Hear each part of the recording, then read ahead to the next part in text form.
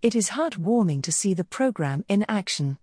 In India and around the world, Mary's Meals works alongside local communities to help feed young learners. Since 2004, committed volunteers from some of India's poorest communities have been helping Mary's Meals to reach thousands of hungry children with a daily school meal.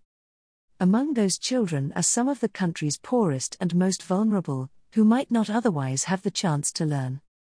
The dedicated volunteers, and members of the Mary's Meals family, see on a daily basis the difference a nutritious meal can make. Manoy is a teacher at St. Teresa Primary School, and he also takes care of running the school's feeding program. He says it has tackled hunger and boosted the young learners' education. He says, children who attend this school come from very far and haven't eaten when they come here. They are all so happy to come to school because of the food. For some children, it can be their only meal of the day, he adds.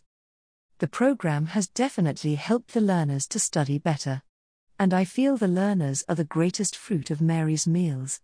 Many children have continued their studies in school and not dropped out the following year, which normally wouldn't happen. Paul serves school meals at cooks at St. Teresa Primary School prepare food for the day ahead.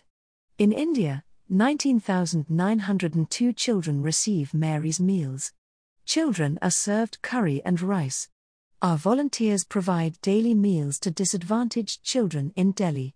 Paul works in an informal education center in an overcrowded Delhi slum.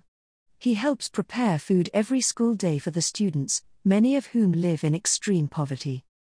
He explains, there are some who come to eat who have no breakfast. I really feel for them. They go rubbish picking with their parents early morning and then come here. I would say more than 60% of the learners here come very hungry. They come here to learn, but to also eliminate their hunger. That is a fact. Agatha is a cook at St. Teresa Primary School, and seeing how the children have benefited from the feeding program has helped make her happy too.